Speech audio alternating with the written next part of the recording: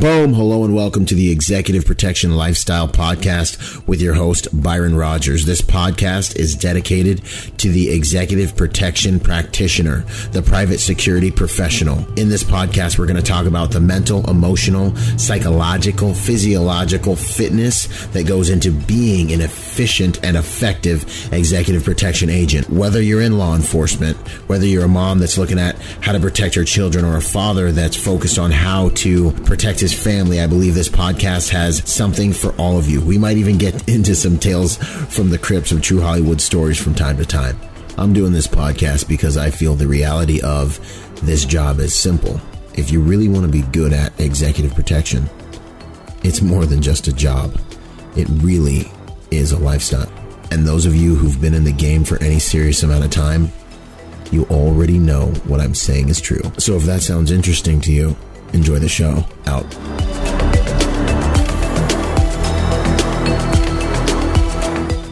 Boom. Hey, what's up going on, guys? Byron Rogers of Executive Protection Lifestyle here. I've got Ami Tobin, who's here with me of HighCom Security Services and Protection Circle. About to have a great conversation. How you doing, brother? I'm doing well. Thanks for having me. Yeah, nah, man. It's an honor. I've been following your stuff through Protection Circle and your blog for a while. So it was, I've been reposting some of your stuff, learning from your stuff. So I'm glad to have you on and get the word out and share all the kind of cool stuff you've been doing.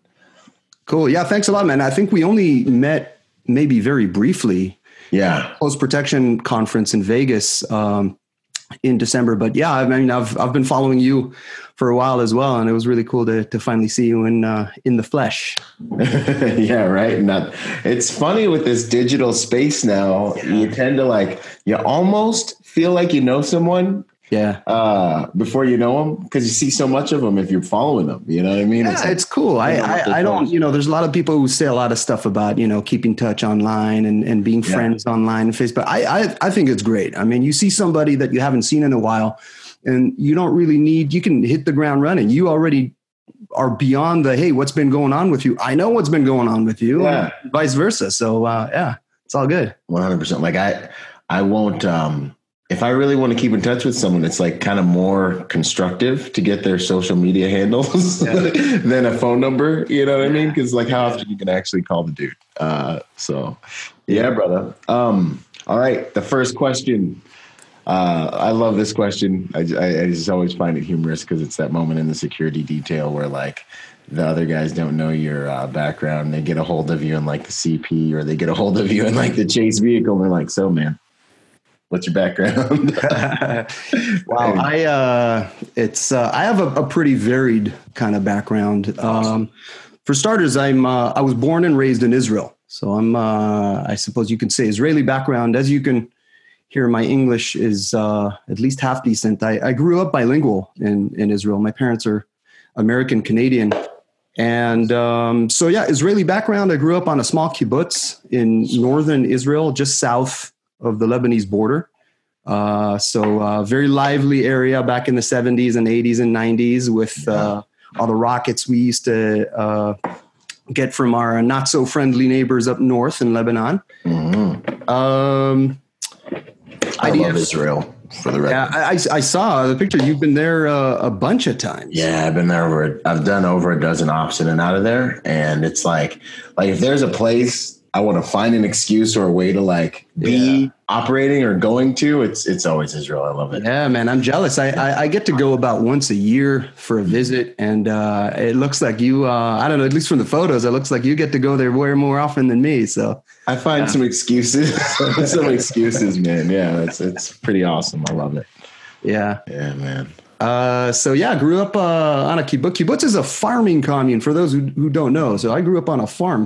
Working the fields, driving tractors, all that kind of stuff. And IDF service, like everybody else, after high school, I became a tank commander in the IDF. Served in quite a few different arenas, a bunch of training, some combat operations up in Lebanon, and everything from the Golan Heights all the way down to the desert. Way down close to Eilat, which is on the Egyptian border down there. give you an executive summary. So after the IDF, I spent about 4 years living in Japan, pursuing a childhood dream to study martial arts there.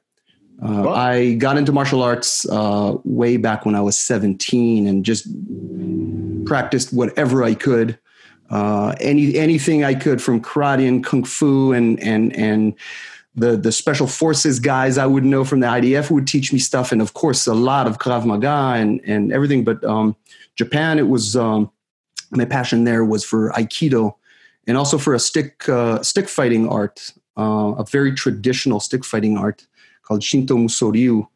And I spent about 4 years there practicing, studying martial arts, then decided to move to the US mostly to get a university degree and then go back to Japan with the degree.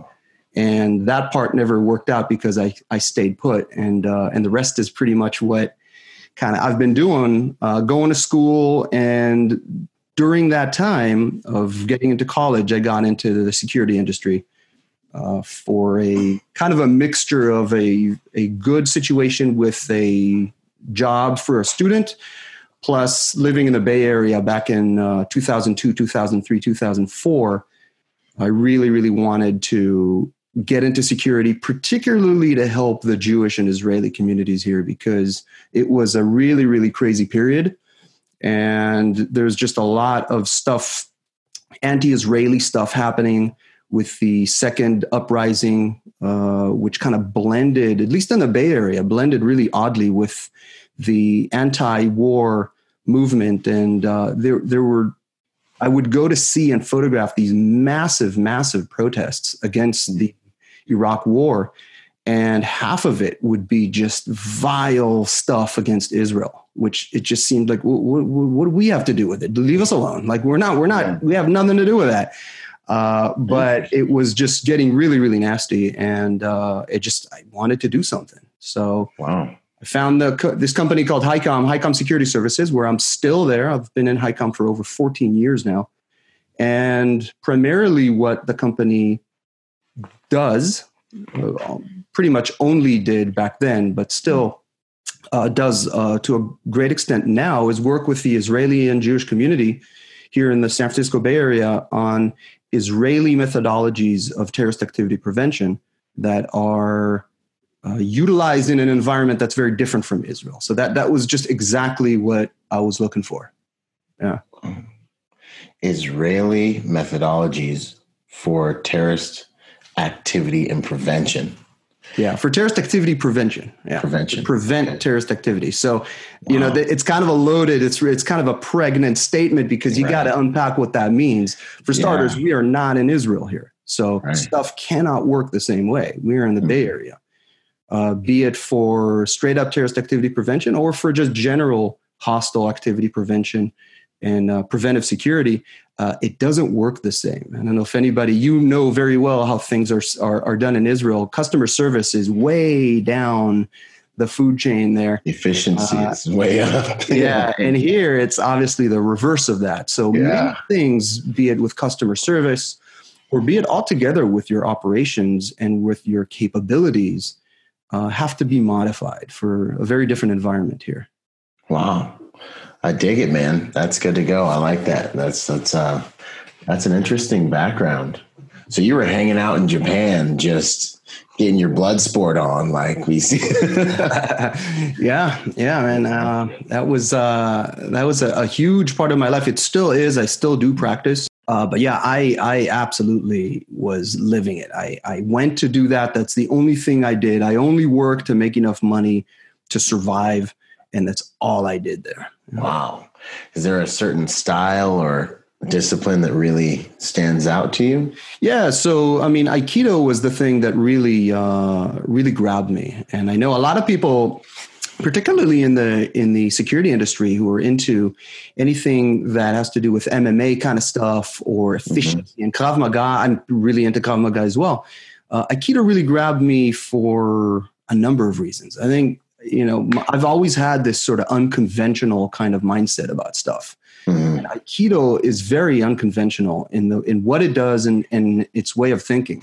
And a lot of people, don't get me started on a lot of the misconceptions about Aikido, that it's not effective and that it's not useful. It's theoretical martial arts. Exactly. That it's just not a true way of looking at what Aikido is. Aikido is not supposed to give you techniques from class, are not supposed to be techniques that are applied in that way in the field. So all those funny videos on YouTube of Aikido people getting their asses kicked are idiots who don't understand what the Aikido techniques are supposed to do. You don't apply it like you do in the class. It doesn't work that way. You're working on concepts that help you with other things.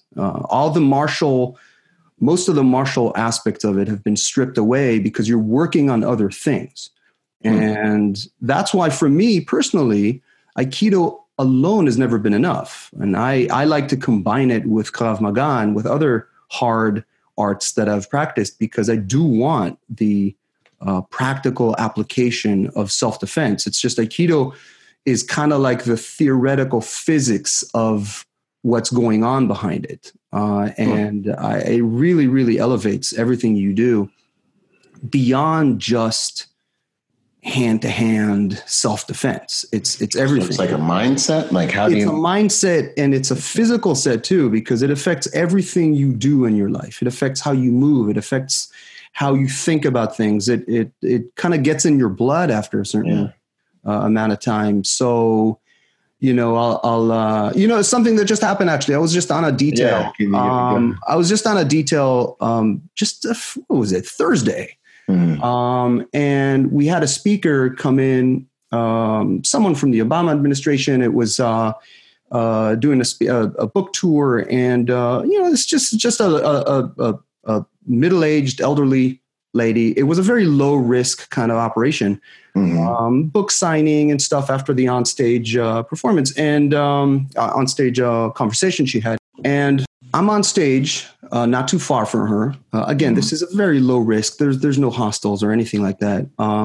But she finishes the thing and she walks to the backstage, and there's a kind of a leg of something that's protruding into. She's gonna bump into it. So I'm just, ma'am, watch your step, ma'am. Watch your step, ma'am. Yeah. She runs into it, right into it. Both feet. She goes into a full-on face plant.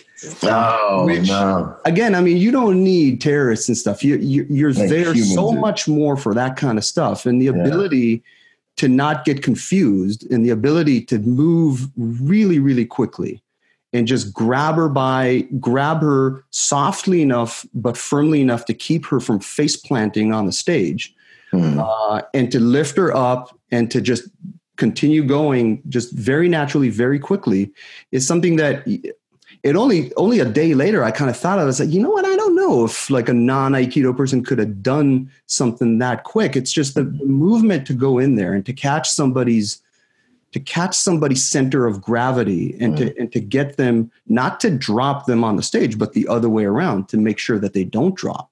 To understand the physics. On her way to LA, the books tour has to keep on going, and I mean, if she takes a face plant, that's really, really bad. So it's everything in life. It's not just you're up against the bigger guy and you got to take him down or something action like that. Yeah, that's awesome. Just to understand the mechanics and the physics behind, and it gets in your blood. So the understanding just comes just like that. You don't even think about it. It's just lightning fast and it's over. And what you did had all of those mechanics going on in the same time, getting under their center of gravity, and just kind of controlling what's happening with another person's body in an instant. So just stuff like that, just interesting things like that. Yeah, no, that's valuable, man. That's ultra valuable. Okay. So in your career, do you have like, a telling moment, a crazy circumstance or something like that kind of got you into what you're doing? That was I'll tell you a story. So I got into security in 2004, only a few months after I was working for HICOM. This is the end of 2004 or the beginning of 2005. There was a suicide bomb that went off on one of the buses in Jerusalem back in the Second Intifada.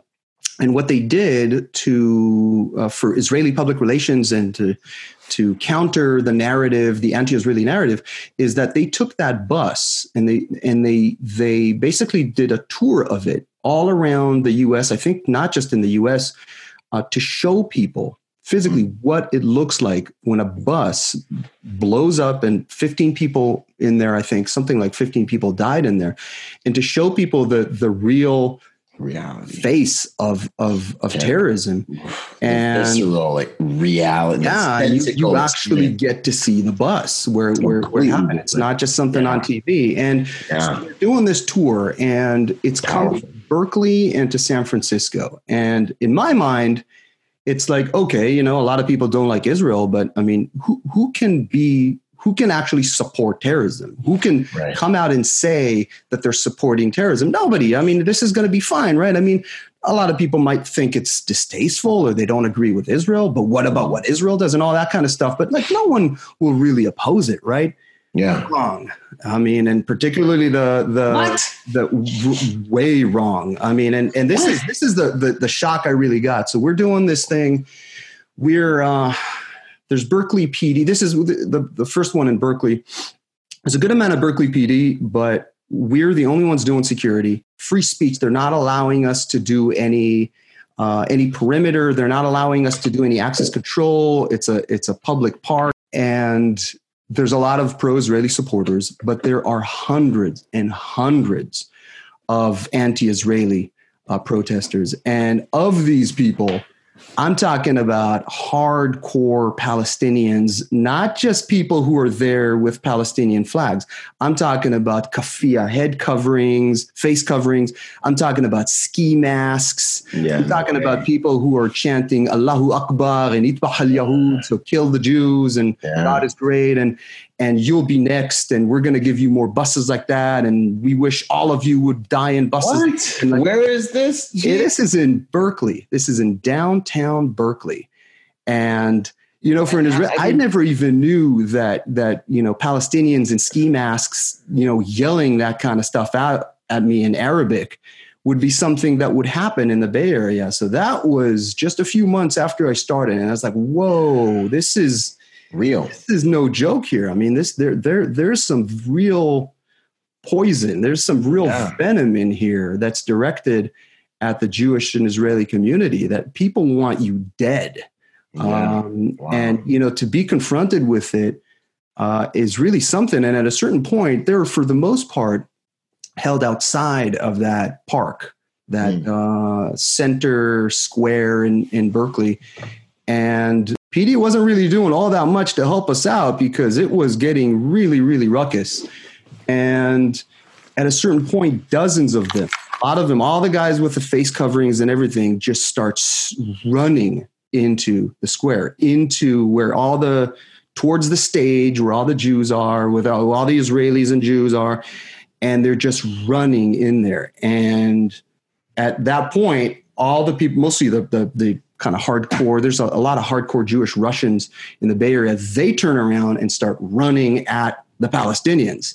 Wow. And these two groups are just going in like some kind of medieval battle. Hand to hand, swords. And it's me and another operator on the other side. And he gives me a look and I give him a look and he's like, go. And we just jump right in the middle of both of those. And it's just, face-covered Palestinians on one side and crazy, enraged Russian Jews on the other. And we're just trying to keep everybody from killing each other. And only then did some of the cops come in to try to kind of help. And as soon as one of the Palestinians swung, I think at one of the Russian Jews, one of the people on the Jewish side, but he hit a cop.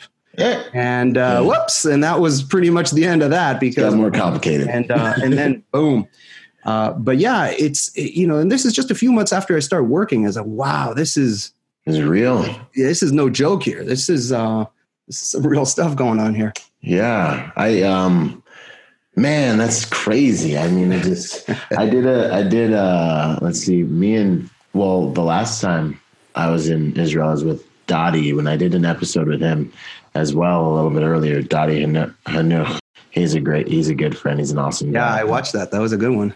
Awesome. Thank you. Yeah, I thought it was a great one too, man. And he was in Egypt for the revolution with a client. Yeah.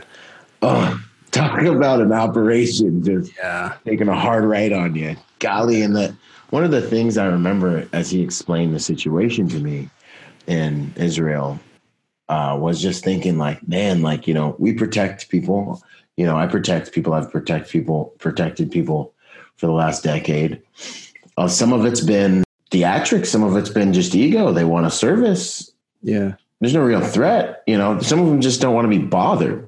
Some of them want to walk into the room with protection as a status symbol. Yeah. Some of them truly need protection. But with you guys, the situation there with terrorism and the domestic threat back here, it's real and it's been real.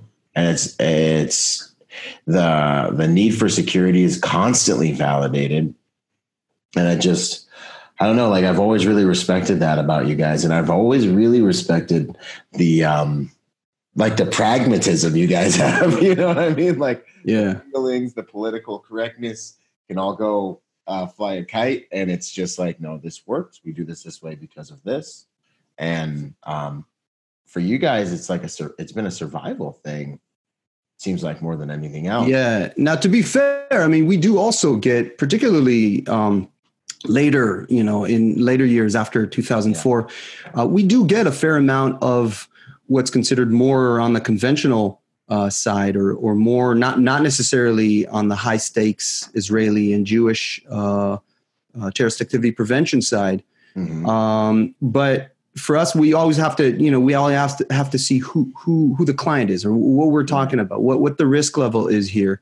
And once we it usually doesn't take long to, you know, because you know who the clients are, that if it's the Israeli government or if it's a prominent pro-Israeli or pro-Jewish public affair committee or something around here that is really concerned with terrorism, okay, that it's going to be this kind of thing. And when it's something a little bit looser or Silicon Valley or something like that, it can in many times be something a little less serious. Yeah, less serious, a different dynamic. Yeah. Sometimes it's not always about physical protection. Sometimes it's reputation. And sometimes particularly, there's a lot of that going on, particularly when we get into the covert operations and surveillance detection where things need to be done covertly, not just necessarily because it's an operational necessity for the preventive effort, but because it's more of a public relations. We want the security. We don't want everybody to see that it's there because people will get freaked out. Yeah. Stock prices, what have you, will start going crazy. So we want it and we want to make it look like we don't have it. Yeah, 100%. Yeah. Awesome. At your core, who would you say you are? Yeah, it's kind of a deep question. I am a deeply conflicted person, I guess, or ironic person. I have, I've always been like that. You know, living in Israel, speaking a large amount of times more English than Hebrew, hanging out with more people from outside of Israel than in Israel, moving to Japan and having a whole mishmash of a life, and then coming here and doing this Israeli thing, but also this Japanese thing. And I don't know, I'm a big mix. I think, I look at a lot of people in the industry and it seems like for a lot of people, it's very straightforward. It's very easy. It's very simple. You know, you have say, for example, a U.S. Armed Forces to private sector security. And I sometimes even kind of, I'm jealous at people who have kind of a straightforward, straight line. I am zigzagging all over the place. Everything with me is comprised of just a million different things in different directions. Yeah. Yeah. Okay. I dig it. Are there some deeper values in essence that would confirm, maybe a few values that you would say? You know what? I value truth. And truth is a tricky subject because it's difficult to put your finger on it. But, I try to find what is objectively true, not just subjectively true. And I try to base ideas, particularly in the security industry. And there's a lot of stuff that I write about. And I really try to base, if you're going to make an objective truth claim, you have to base it on objective logic and evidence. And I really value that. And I really value people who are truthful about where they come. It's not that they're, it's okay to promote yourself. It's okay to do stuff. It's just, I really like the truth value of things where you don't mask it and you just, you say it straight and you talk about what it's based on. And that's a big one for me. Yeah. Just the validation through like kind of the empirically valid articles. Yeah. The more like you put the work in to verify this truth rather than just speaking off of your experiential information and things like this. And and in our world now where anyone can get online and put an article together or make some cool stuff on social media, I think that's even to be able to think that way is extremely valuable, to be able to look at something and use inductive or deductive reasoning to figure out whether or not it's like, this is even worth my time. Is going to protect you from a lot. It's extremely valuable. Yeah. And, and a lot of what I try to do also, particularly in my writing, because that's my main way of getting across is to do all that, but to also not be afraid to say things straight up. So for example, I have an article, I'm about to put it out either today or tomorrow. It's just really about writing books. A lot of people ask me about my book, Surveillance Zone, and how I wrote it and what's your process. And there's a lot of stuff out there, articles about your writing process and what it takes and what are all the mechanics for it and stuff. And I wanted to share some of the reality that most people don't talk about. For example, how much is it going to cost you? How much did I pay? How many dollars of my own money did I pay? And how much did I make? And nobody really talks about that kind of stuff. No. And you know what? Bullshit. I'll tell you exactly how much I paid. I'll tell you exactly what I did. I'll tell you exactly how much I made. I'll tell you all of that kind of stuff because I think it needs to be said. I think there's value in that. And I don't find any reason to kind of sit back and say, talk about concepts or talk about this and you got to live the life.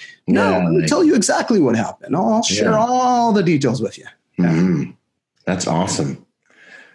And we'll leave the sizzle for the article, so everyone can look at it. That's what's up. Yeah. But no, that article's dropping today. Go check it out. Yeah. You just motivated me to. Yeah. It's either today or tomorrow. Yeah. Heck yeah! All right, it's coming. That's awesome. And I agree. I totally dig it, man. There's strength in vulnerability and honesty like that. I'm a truth seeker as well, and it can be a very lonely place sometimes. Yeah. And you can really upset a lot of people.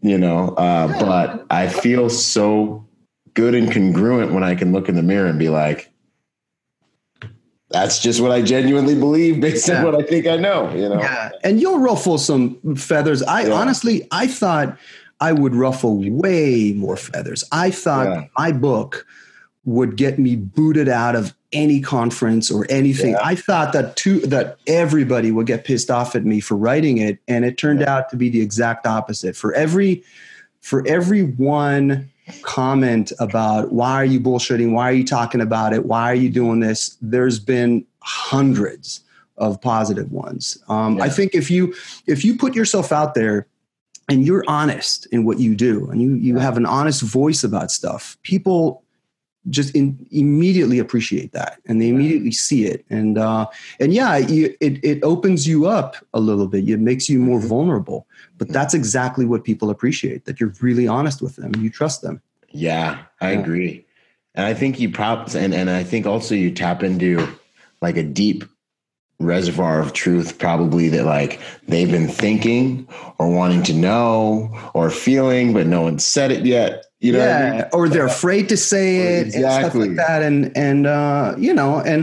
like I often said it in the book, I say it in articles as well. I've never been the best out there. I'm not, I'm just a guy who takes the time to write and be honest about it. A lot of people who might not feel comfortable saying it. I'm just saying it, and I think there's value in that. And I know there is because I get from all the feedback I get from everybody about it. Yeah. Yeah. Heck yeah. I'm right there with you, man. Like, I think it's episode 1. I'm like, I'm not doing this because I'm the biggest, the baddest, the best. Yeah.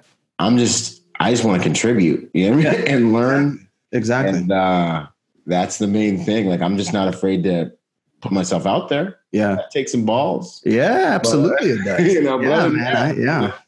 I'm usually the shortest guy in the detail. I'm only 5'10", you know what I mean? But in some details. But yeah, no, it's like it's just being willing to get in the ring, man. I love that stuff. That's what's up. Is there something specifically that you took away from your time with the IDF?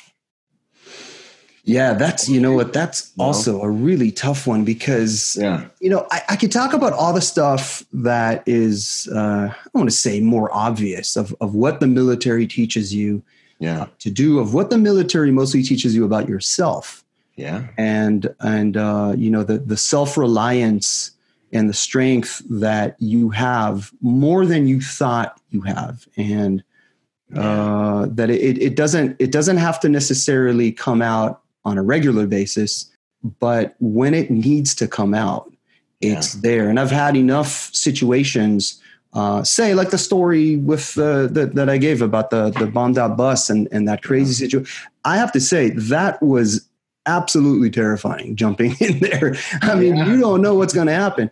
And, it's anything from stuff like that to dealing with medical things, or other kinds of emergencies. But, just like I said,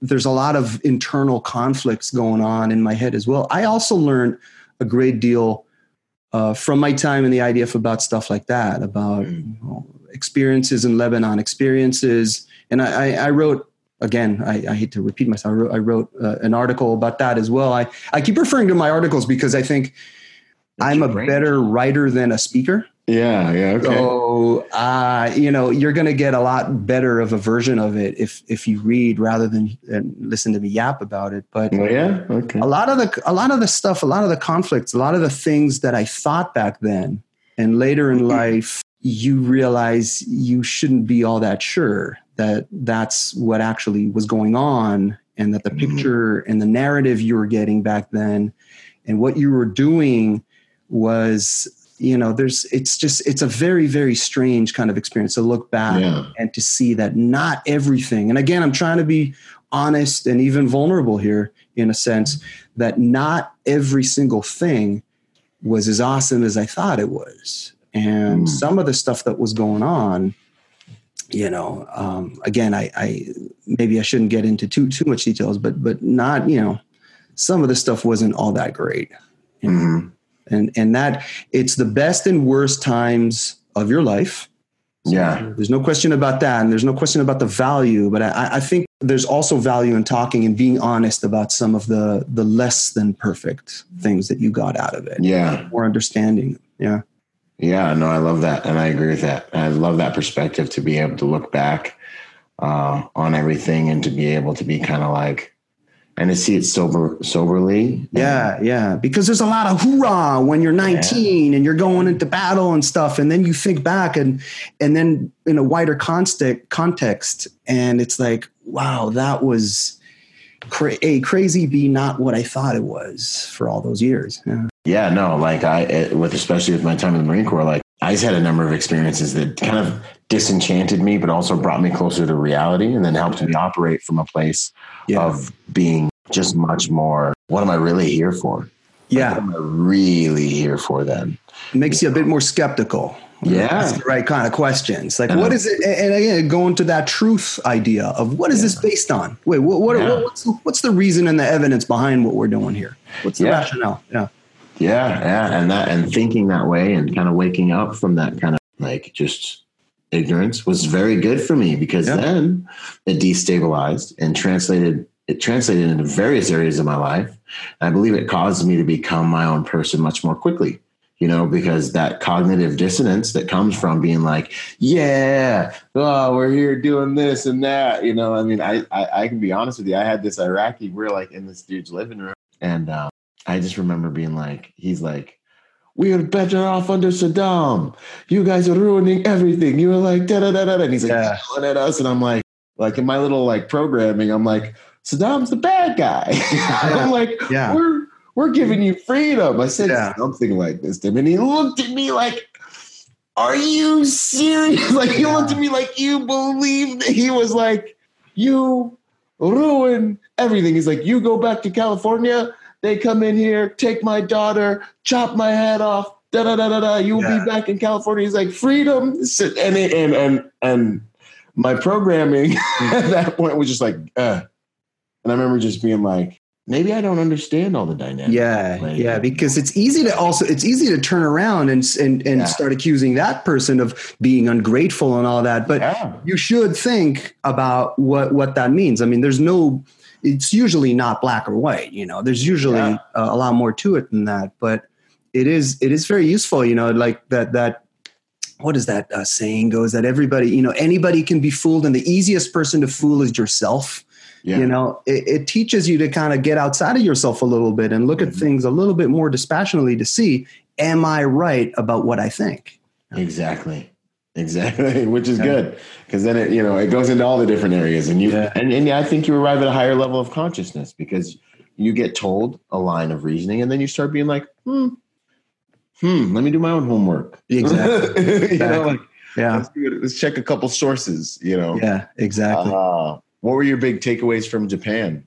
Anything that stands out? Because you went into a whole nother culture. Yeah. You socially had to survive a whole nother culture. It's a whole other world. I just buried myself in it. That's all I did. I didn't know about anything else. I didn't look into news or politics or anything. I was just completely, utterly, fanatically committed to what I did. And, it's an interesting thing. I at my age now, in my 40s, I usually kind of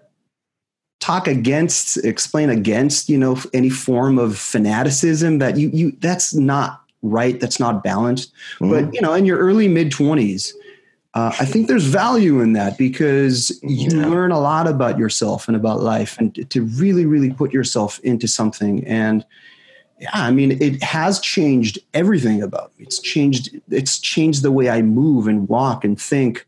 And again, go deeply into that the way you did. Yeah. And, both with martial arts, but also just immersively in Japan feels like home to me. And I know it sounds odd to people who haven't lived there that I'm not the only foreigner, like non-Japanese person to live in Japan and then to just feel at home in Japan. It's just the weirdest thing because it's so different. But once you know the language and once you're comfortable with it, it envelops you in a way. It's very, very strange. I can't explain it really, but that's a huge takeaway that I didn't even expect to have a second home like that.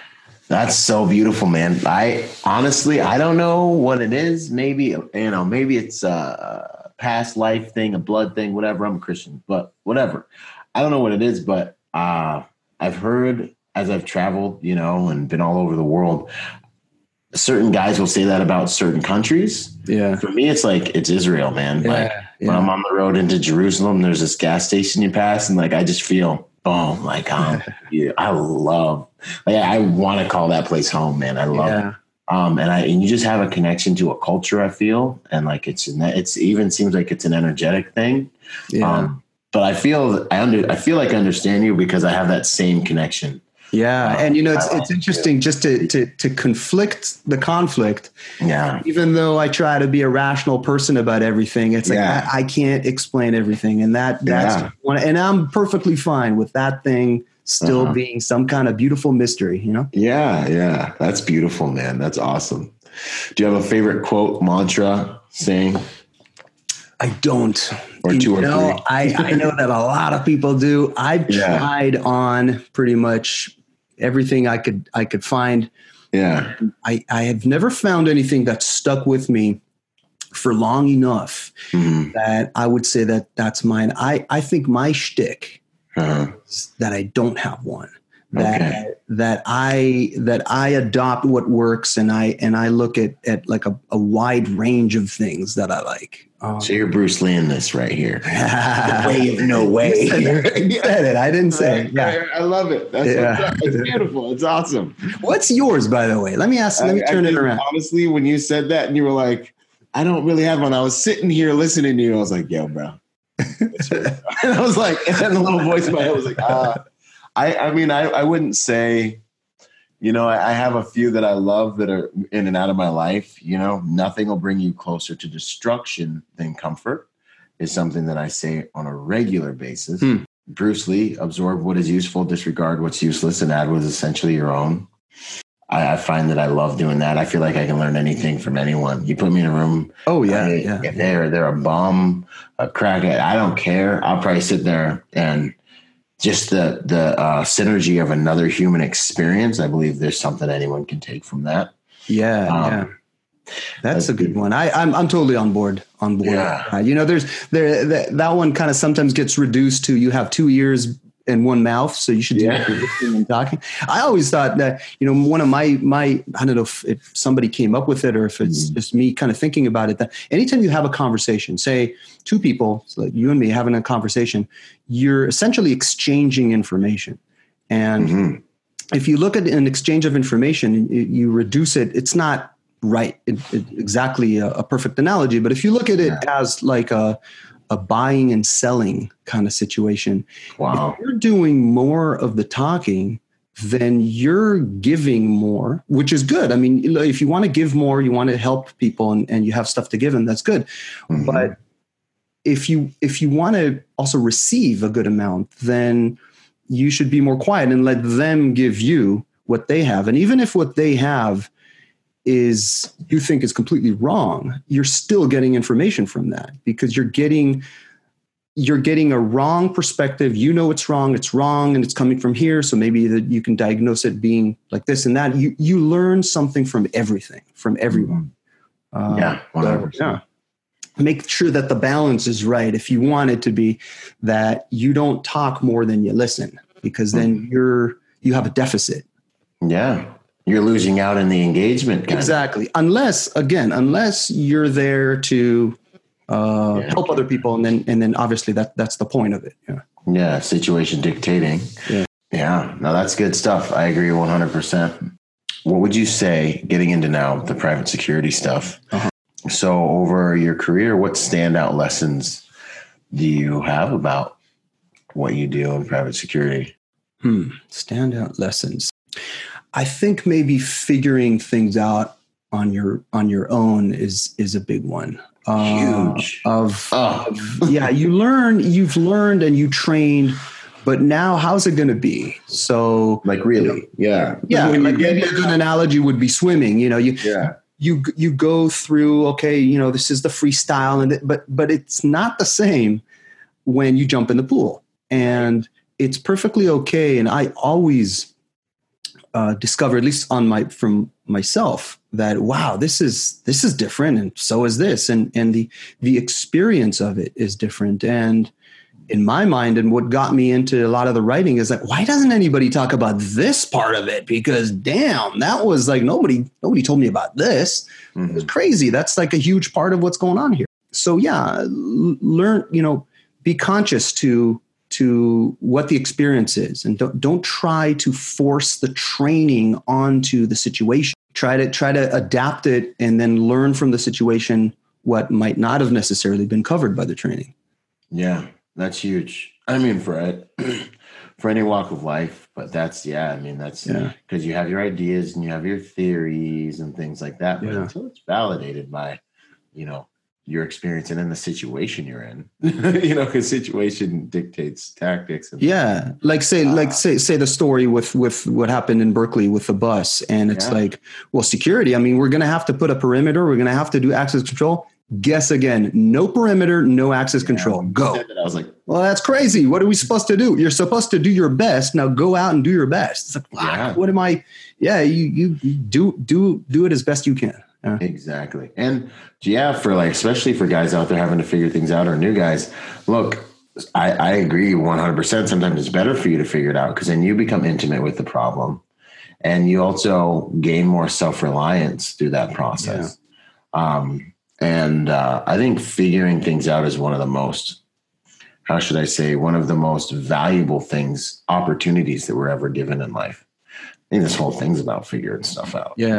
And it's up to you to do it too. I mean, you can shut it off and not figure anything out if you don't want to, but that's why people like us recommend, oh no, never ever shut it off. Always keep thinking. Yeah. Mm-hmm. Yeah, no, absolutely. That's awesome advice. What would you say to new guys who would want to do what you do and get into the private security industry? You know what? That's another tough one because there's so many different ways to get into it. I think training is a good one. Even if you don't necessarily need the training. Yeah. Because you know better. Oh, fair enough. I'm not, show me that you know better. If you come to a company like HighCom, and everybody who comes to HighCom, I'll give you a little, has to go through at least, there's the hiring process, and then they go through a 3 to 4 hour session with me where we go over security concepts. Awesome. We talk about terrorist activity prevention. We talk about a lot of different things and applications. And I've been doing this for almost a decade and a half, and everybody's gone through me. And it's very interesting to see people who are open and people who are not open to see.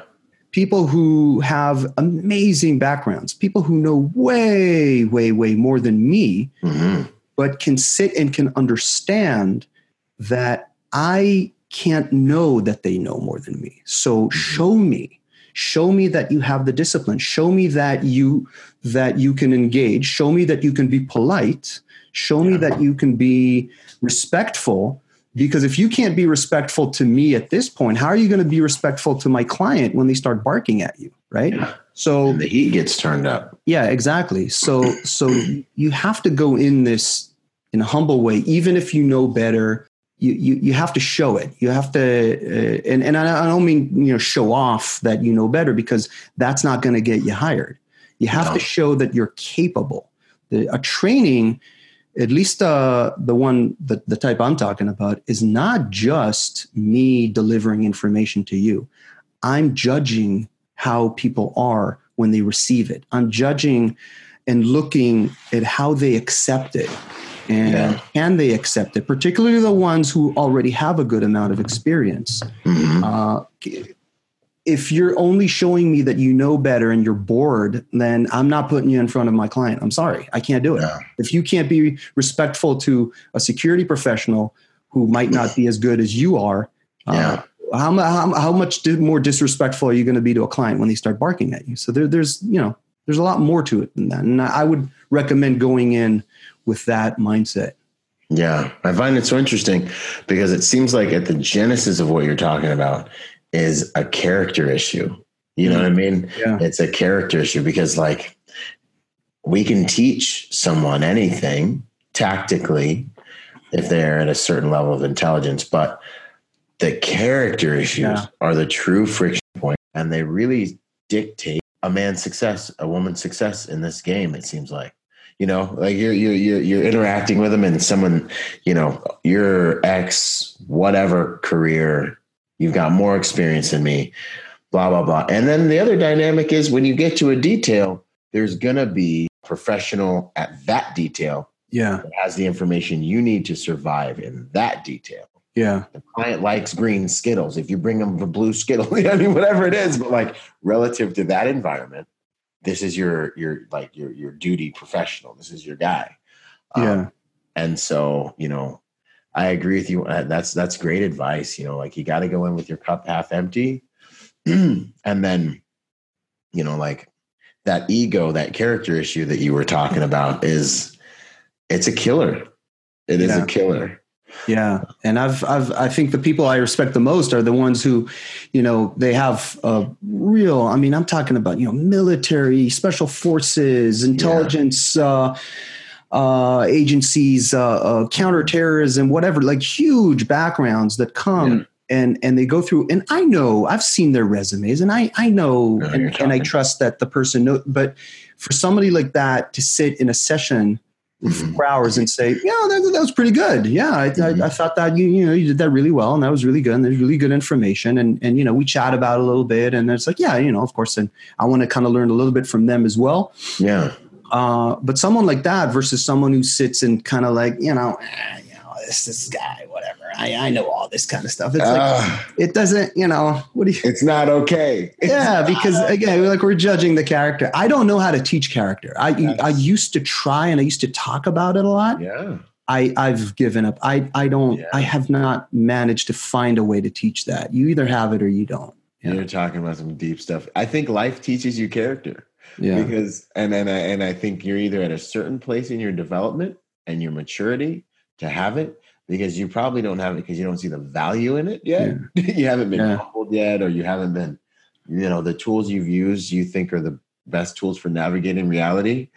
And so what I always say is like, I can teach you tactics. I don't want to be anywhere near you when you have to learn character.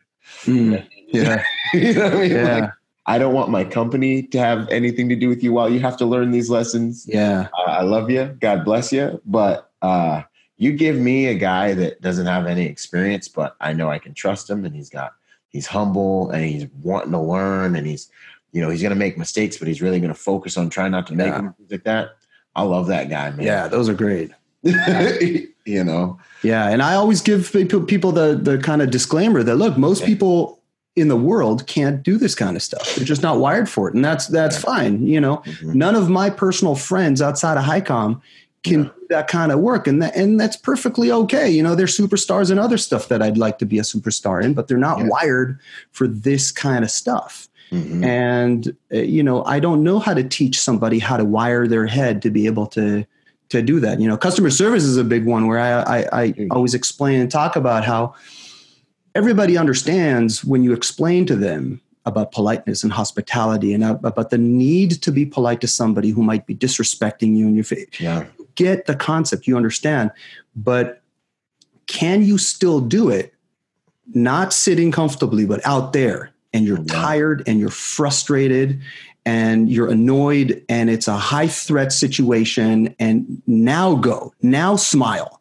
Can you still do it? And a lot of people are like, they can't do it, Yeah, man. No, it's that Morpheus, knowing the path and walking the path. Two completely different things, man. Yeah.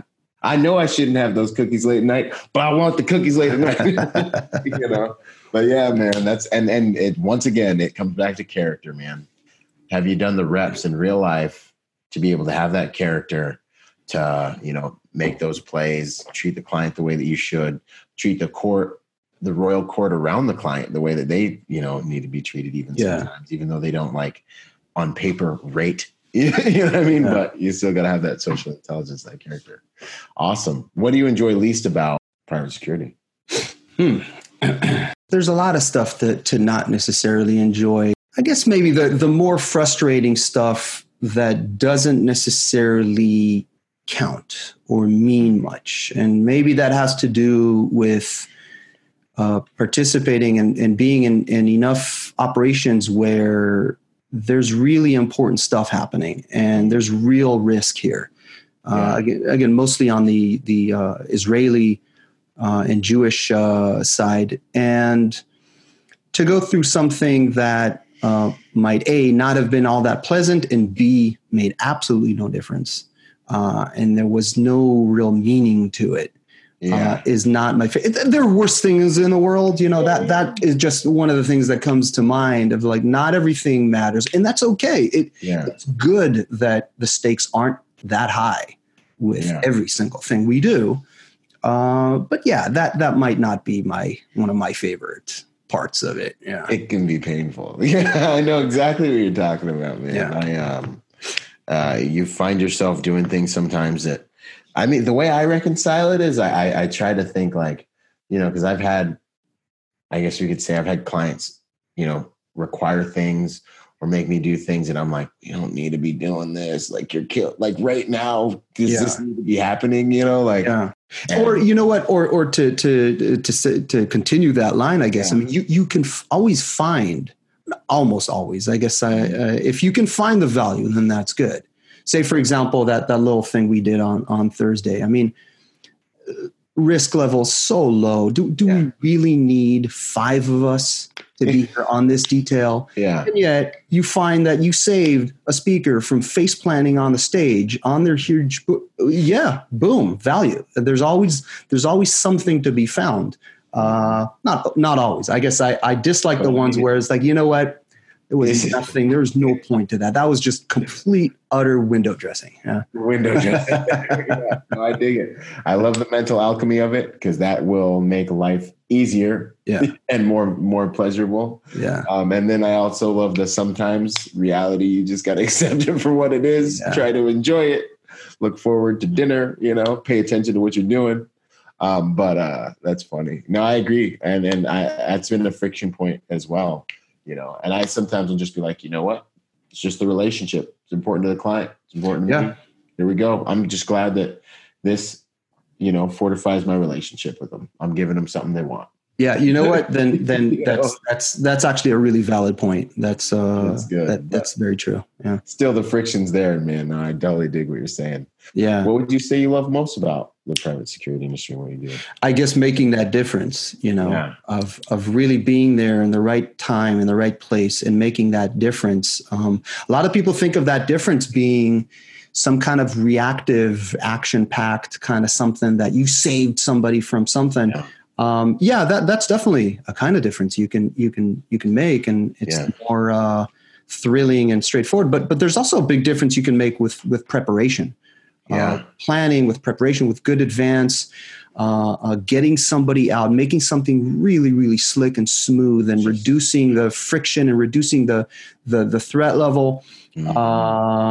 And that's just when you complete something like that and you get like a surgical result, it could be really, really satisfying to produce that. We have if we have a client that, again, I have probably a lot of stories about stuff like this where the client is really concerned about something and we can't completely prevent it.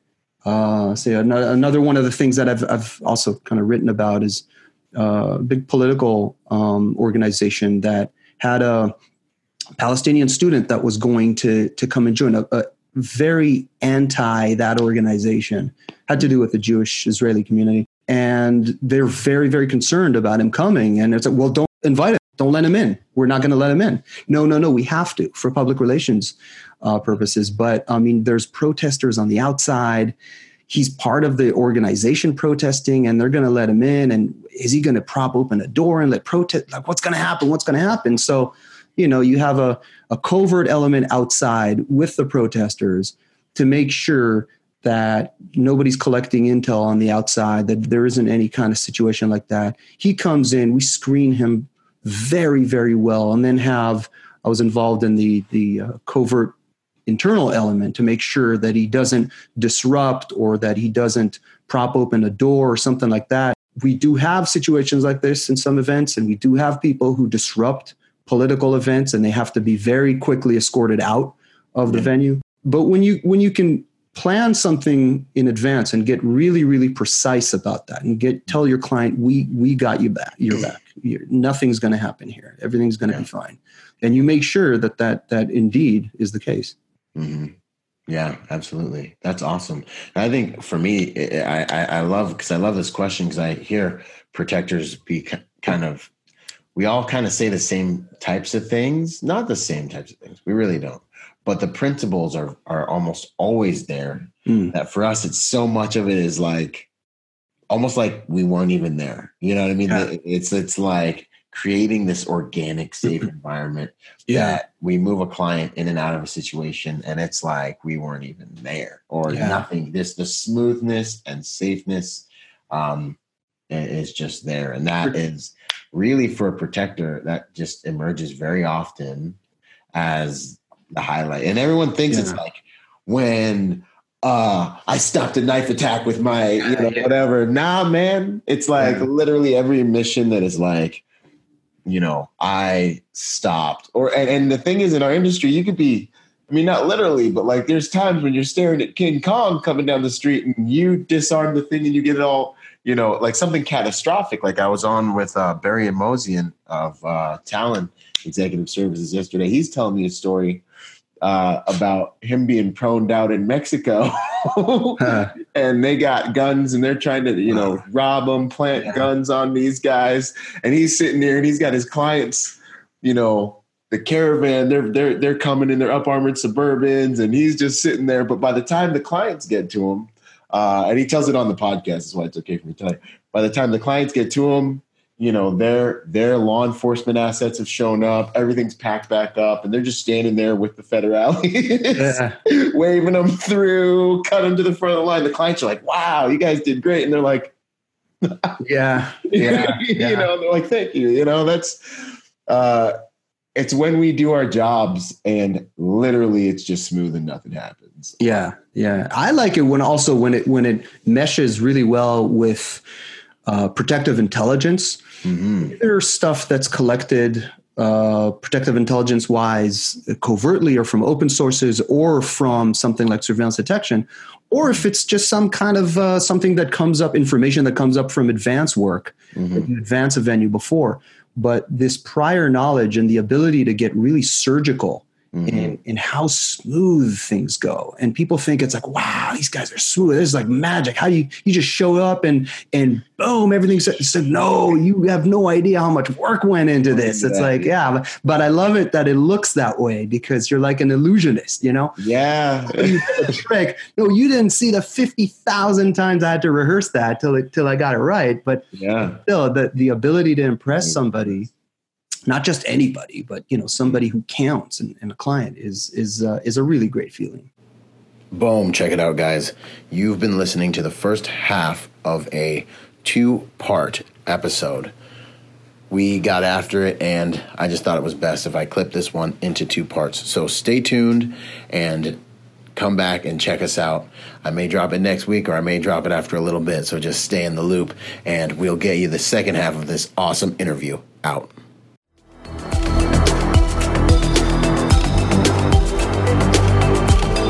Boom. And to support this podcast, go to executiveprotectionlifestyle.com and contribute to our Patreon account.